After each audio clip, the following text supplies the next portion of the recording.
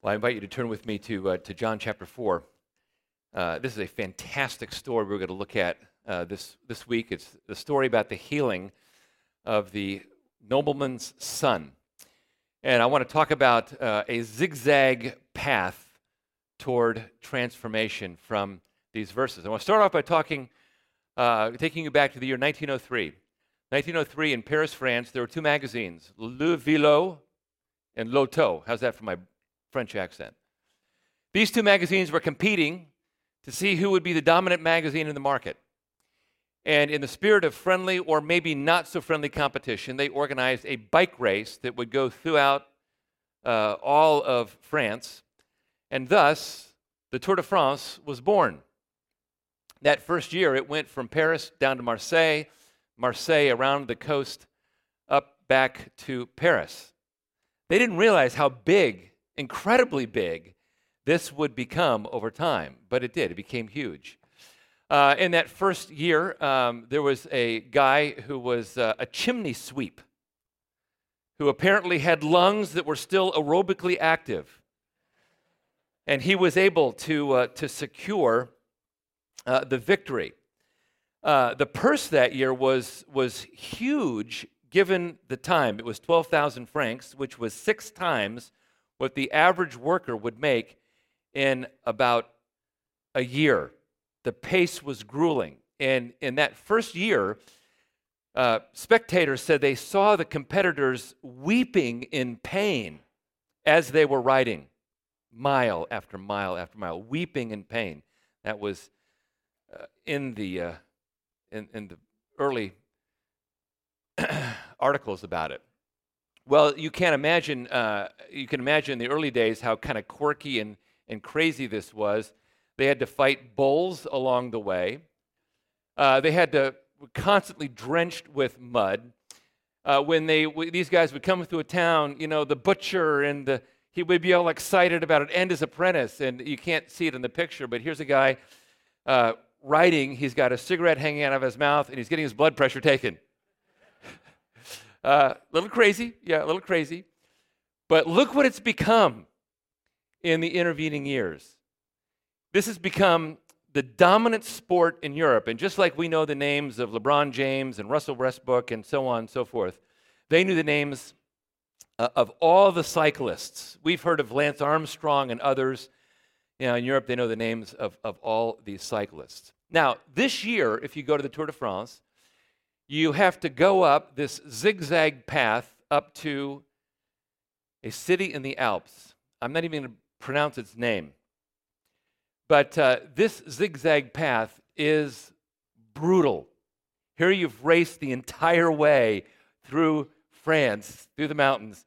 And if you're going to win the race, you've got to make it up this zigzag path. It's 3 kilometers. But it is rough. It is really difficult. 21 hairpin turns. It's very steep. But once you get there, you win. To win is not up a straight path. If you want to win, you got to go up a zigzag path. And I would say that principle holds true in our relationship with Jesus as well. Every human being who's ever lived has thought, everybody else has pain in life. Everybody else may take the zigzag path. I don't think I will. I'm not going to have a zigzag path in my marriage. It's going to be smooth sailing. I'm not going to have a zigzag path in my family. Everything's going to go just great. My career is going to be a straight path upward and toward the right. No zigzag path there as well. My health will increase as I age. No quirks, no difficulties there as well. The idea is that everybody else has gone through trials, heartache, difficulty. Not me. I think I can beat it if I try really hard and be really intentional. Here's the problem. That never takes place. That never takes place. Genuine transformation always goes along the zigzag path. Transformation never goes along the way that we expect. It would be amazing if that were the case, but it's just simply not the case. Here are the guys going up the zigzag path up to the top of the mountain in the Tour de France. Everybody's got to go through it. you've got to go through it as well. And what I want to do this morning from this story is show you how you navigate the zigzag path toward transformation. And it is a fantastic story. So to start off, I want you to imagine a posse of travelers racing furiously on horseback from the village of Capernaum to the village of Cana. If you are envisioning, as I hope you are, a Western with people riding on horseback, I think you'll capture the story pretty well as we see it unfold. We start off with John 4:43. After 2 days, Jesus departed for Galilee. For Jesus had testified that a prophet has no honor in his hometown. So when he came to Galilee, the Galileans welcomed him, having seen all that he had done in Jerusalem at the feast. For they too had gone to the feast. So he came again to Cana in Galilee, where he had made the water into wine. And at Capernaum there was a royal official whose son was ill. When this man heard that Jesus had come from Judea to Galilee, he went to him and asked him to come down to heal his son, for his son was at the point of death. Now, little background, this posse of riders has approached Jesus in Galilee. They're breathless from the ride. Right in the middle of the posse is a man who is clearly the leader. And as this man is looking at Jesus, he makes this dominant request: Jesus, come quick. My son is about to die. Now let's pause from that for a second. I want you to imagine how you would feel if you're one of the disciples. If you're one of the disciples, you have spent the last 2 days in Samaria, and you have had an amazing 2 days. You saw the woman at the well come to Christ. You saw the woman at the well lead many people in the village of Sychar to Christ. Then you were invited into the village of Sychar, which was crossing major racial boundaries in those days. And you realize that the God of the universe can unite people together, Jews and Samaritans, into a oneness that was supernatural. You're on a major spiritual high. And so Jesus says, okay, guys, we need to go. Where to? We're going to go up to Galilee. And the reason why is that a prophet doesn't have any honor in his hometown. Jesus' home region was Jerusalem, because that's where the religious leaders should have accepted him. He was from Nazareth. I realize that. His adopted hometown was Capernaum. But his home region is Jerusalem. That's where the people should have accepted him as their Messiah. He didn't have any honor there. He said, we're going up to Galilee. Okay, where to? Cana. Awesome. Like there was a miracle that took place in Cana. We've just seen some miracles in Samaria. We're going back to Cana. It's going to be miracle time. That is really pretty cool. But the way Jesus does what he's about to do shocks the disciples and everybody else. Now, when we think about this dad who's come to Jesus, we have to kind of pause for a second and think about this guy. This guy is not a low-level politician. The Greek word that's used is basilikos, and it means a royal official, and this would have been a royal official of the household of Herod Antipas. Herod Antipas was one of 6 Herods named in the Bible. He's the son of Herod the Great. And just like you're familiar with the politics of Barack Obama and Donald Trump, Jesus was very familiar with the politics of Herod Antipas. Herod founded 2 cities, Sepphoris and Tiberias. Both these cities were very well known in the ancient world, and Herod Antipas built these things almost from scratch. The guy was a phenomenal builder, a phenomenal leader. But this official did not live in the upscale cities of Sepphoris or Tiberias, which were very prominent, very upscale, very pagan cities.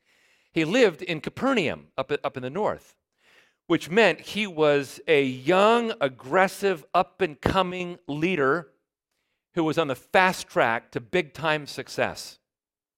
Because Capernaum was, at the intersection of a number of different highways. A lot of tax revenue came into Capernaum.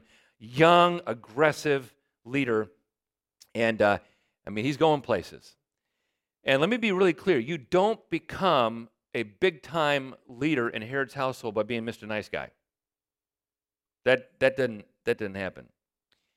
He is powerful. He is proud. He knows how to bludgeon people with his authority. He's politician to the core. He's pursuing his own self-interests. And the common people who see him in Cana and in Capernaum, they don't like him because he is not a nice guy. So, the guy on the horseback looking at Jesus is a guy who's cunning, proud, aggressive. What could possibly drive him to go from Capernaum to Cana to seek healing? He's got a sick son. And you know what happens to powerful people? Powerful people are driven to their knees when their kids get sick. They are.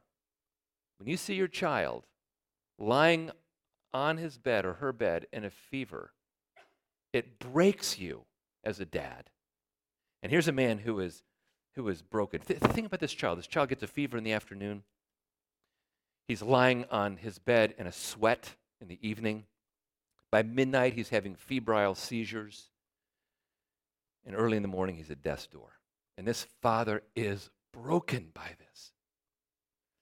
And so, he's a father first, and he is a politician second. So what does he do? Well, he's a big-time royal official. There is no way he would have walked from Capernaum to Cana. No way. This guy has transportation. He has a horse. And there's no way he traveled alone. He's a big-time royal official. He has people who help him. He has an entourage. He has handlers who work with him. Hence, a posse on horseback going to get Jesus. And when he blurts out his question, we sense he has a little bit of theology.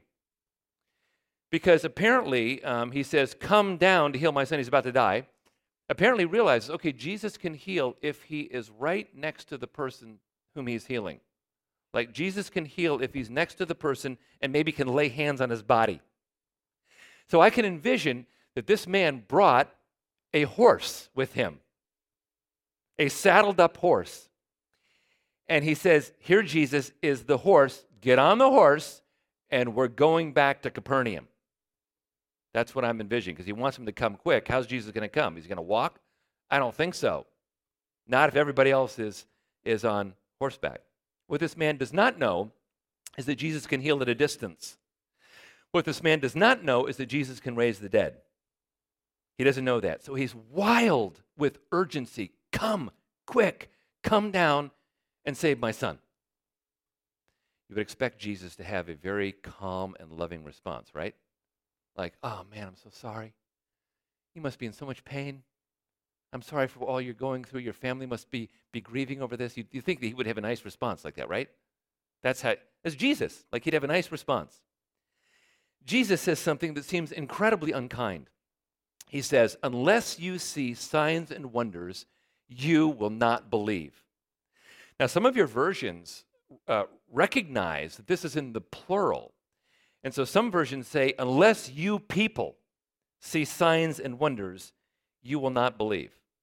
Does that sound sensitive? It doesn't. Imagine you were going to the hospital to see a friend, and the friend says, "Will you pray for me that God might heal me?"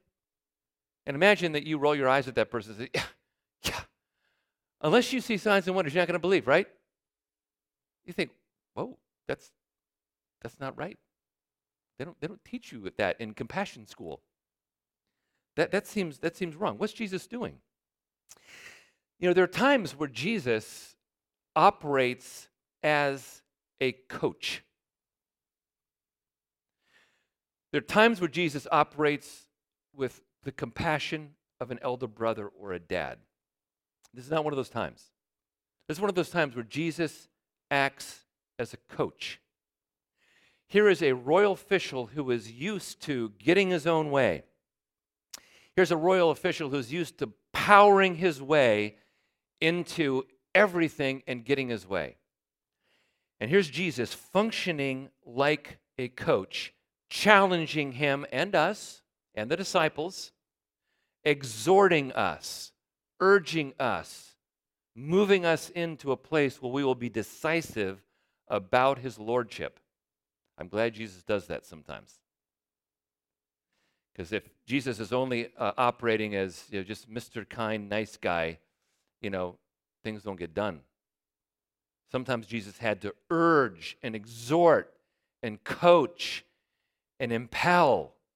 And that's what he's doing in this place here, because he wants this man from Capernaum, this royal official, to be decisive about his lordship. Now, let me just pause for a second and say, Jesus is not criticizing a desire to see the miraculous. Miracles are crucial. They're crucial to the Gospel of John. But Jesus' question here is this: do you have to have the miracle to believe? Are you willing to trust me even if there's no miracle? Are you willing to depend upon me even if there is no sign or wonder? Because the focus is on him. So we should want him first, him most. At the same time, we should want the supernatural to draw us to him, but he's the focus. So let's go back to the scene. I want you to imagine this man's face as Jesus makes the statement. Has anybody ever talked to that man this way before? Unless people see signs and wonders, you won't believe.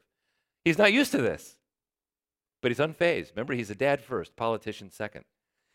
And so he says literally, please come down before my little child dies. I love the way this is worded because he uses grammatically the diminutive form of the word child.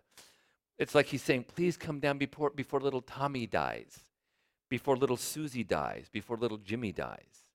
I mean, this guy is feeling the weight of his son's sickness. And now comes the complete unexpected. He says, go. Your son lives. Now, if you're there and you're that man, you're thinking, wait, what? Wait, can you do that? Can you really heal at a distance like that? And like, I'm a royal official. I got to know if this is true.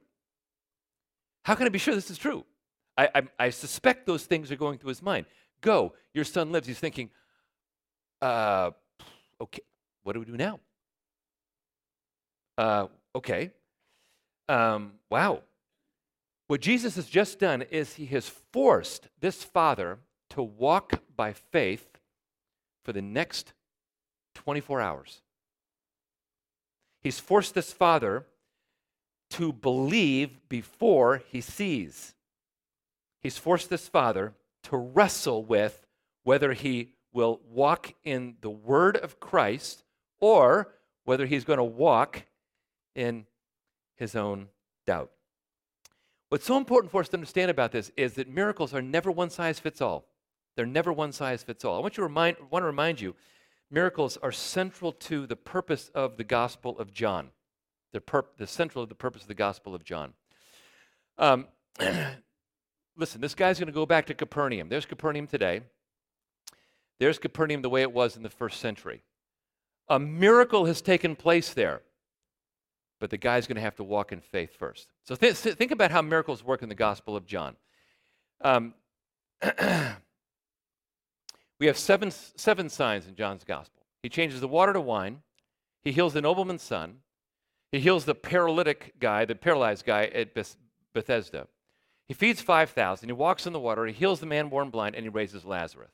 You could say that an eighth miracle was his own raising from the dead. But those are the 7 miracles in John's Gospel.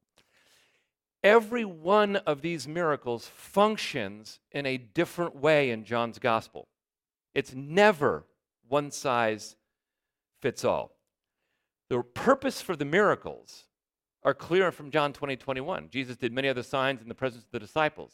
They're not written in this book, but these are written so that you may believe that Jesus is the Christ, the Son of God, and that by believing you may have life in his name.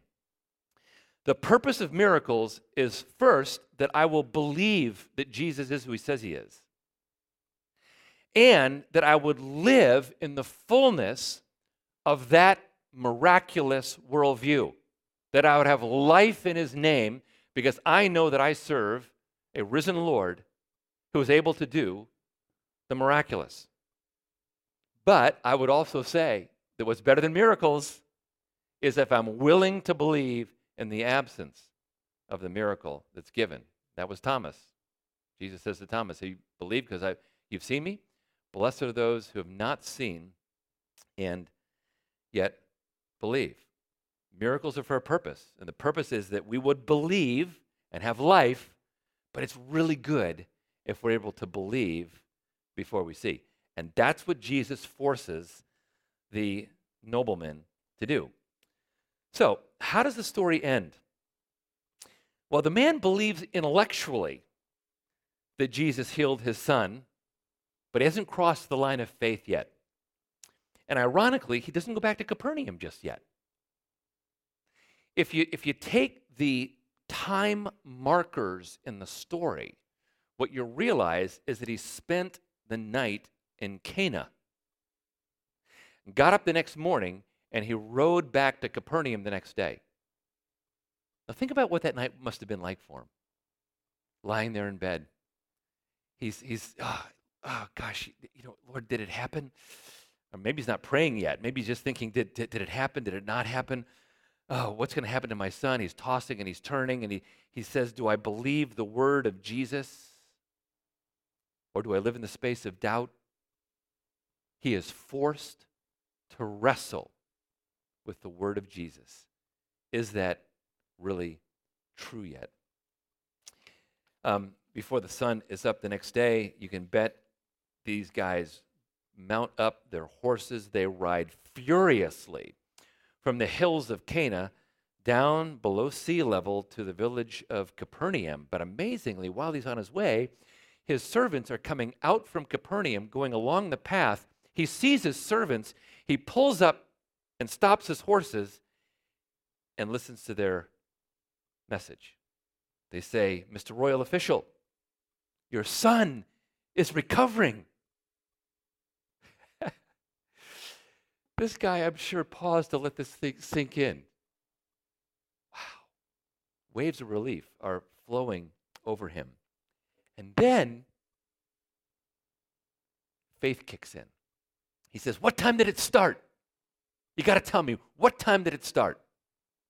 They get out their Apple iWatch 3s, and they say, they give him the time. 7th hour, they say. He does some quick mental calculation, and he smiles. That's the exact time of Jesus' pronouncement. Jesus did a miracle. He healed at a distance. And this guy becomes a Christian. He's born again. Now think about the drama of this as you're reading the Gospel of John. We would never expect the Samaritan woman to be born again, would we? Never. We would never expect the royal official to be born again. Never. And yet these are the people